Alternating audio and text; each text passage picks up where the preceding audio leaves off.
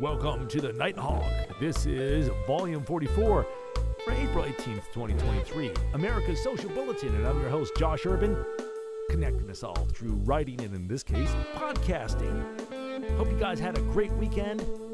It was full of bees for me, and that's our column, Bees Everywhere. Get off our lawn, you idiot! Your mother is a factory queen. Put the wall back or we'll sting you 8 times. I don't speak honeybee, so unfortunately, I missed their cursing. All I heard was angry buzzing. Looks fine, dude. Carry on.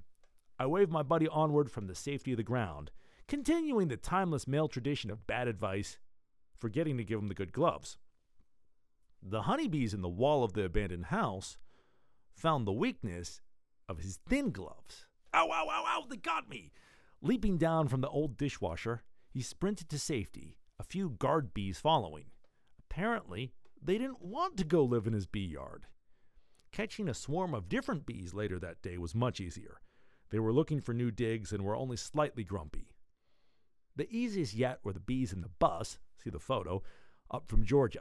With a shake, they tumbled into their new hive on Long Mountain.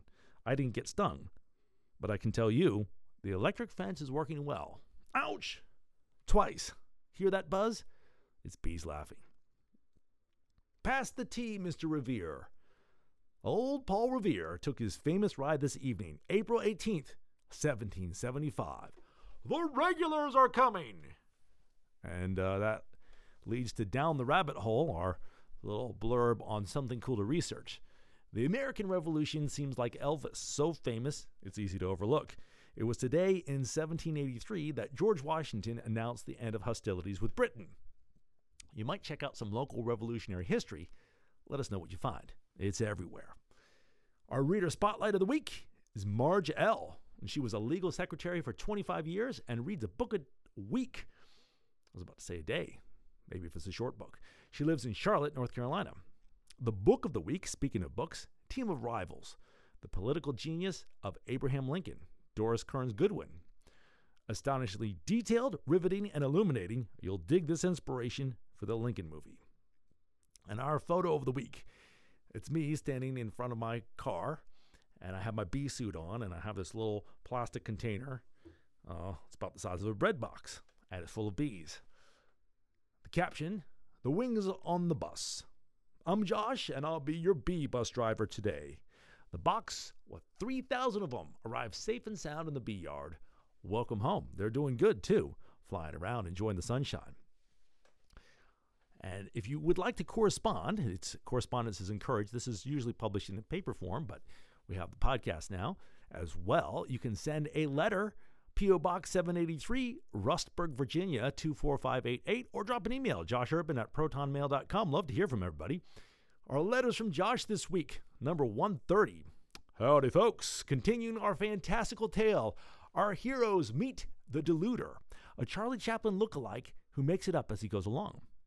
Electro shouts about the injustice, and the Deluder points to an ordinary man, gray in every aspect, unnoticed by the stairs.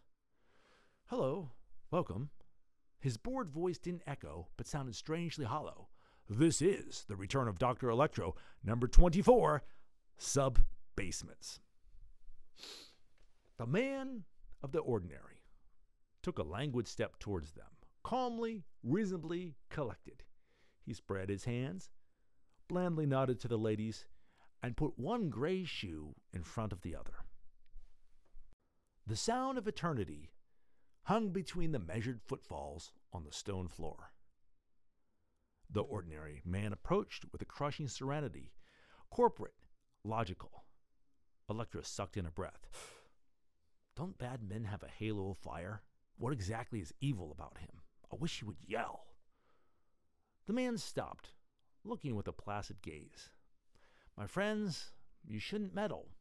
We are building great things, rearranging, reforming, removing, replacing. Why did you intrude? You dropped us here, buddy? Preacher sounded annoyed. And the explosion? We're here to help Lady Wilkes get her gem back. Then it sounded like the block blew up. Yes. One needs to break a few eggs. But still, leave well enough alone. One lady won't miss one gem. The man turned diplomatically. Dr. Electro, I've heard of you. Your book on amplification in music was most interesting. Some advice from one scientist to another? Keep on the sunny side, sir. No need to involve yourself in all of this unpleasantness. My dad's in your basement. I've been a hobo for days, and now I'm your prisoner. I'd call this involved, Electro huffed. I'm having a hard time keeping my feet on the ground, sir. Something about the grayness of the man infuriated Electro. The absence of horns and a tail, or at least sharp edges, made him question his own suspicion about the man being a villain. The dungeon reminded him of reality and the danger. The contrast of the two grated on his mind, an incessant mosquito whine impossible to dispatch. He felt stupefied by mediocrity. Suit yourself, Ordinary Man shrugged, turning on a polished heel. The deluder, silent until now, cackled maniacally in the background. Oh, no, sir, a word. Electro stepped forward. Where's the stolen citrine? We mean to find it, and we mean to learn your secrets, and we mean to... His voice turned into a croak. Ordinary Man snapped his fingers. The walls hummed. Blue bolts of electricity arced from the ceiling. The gang as one fell to the flagstones, twitching, immobile. Ah, Dr. Electro, Ordinary Man sighed. You never learn. He snapped his fingers again. The lights went out. Electro lay on the floor, teeth clenched, shaking, convulsing, shocked. At least the stones were solid. Then they weren't. A grinding sound, a sliding, then a falling into emptiness. He heard muffled sounds, yells through locked jaws. Here we go again. A sub-basement? To be continued next week. And that's our show for the day, folks. Thanks for tuning in, and we'll catch you on the flip side. We'll see you then.